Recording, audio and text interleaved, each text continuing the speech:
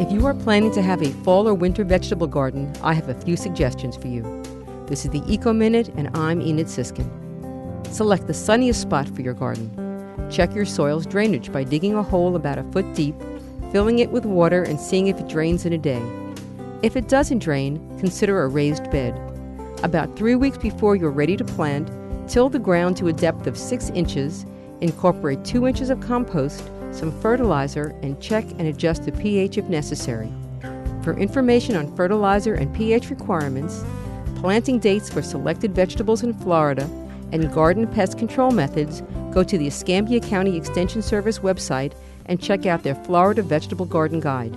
For more information and the Escambia County Extension website address, go to wuwf.org and look for the Eco Minute under the program's drop-down menu.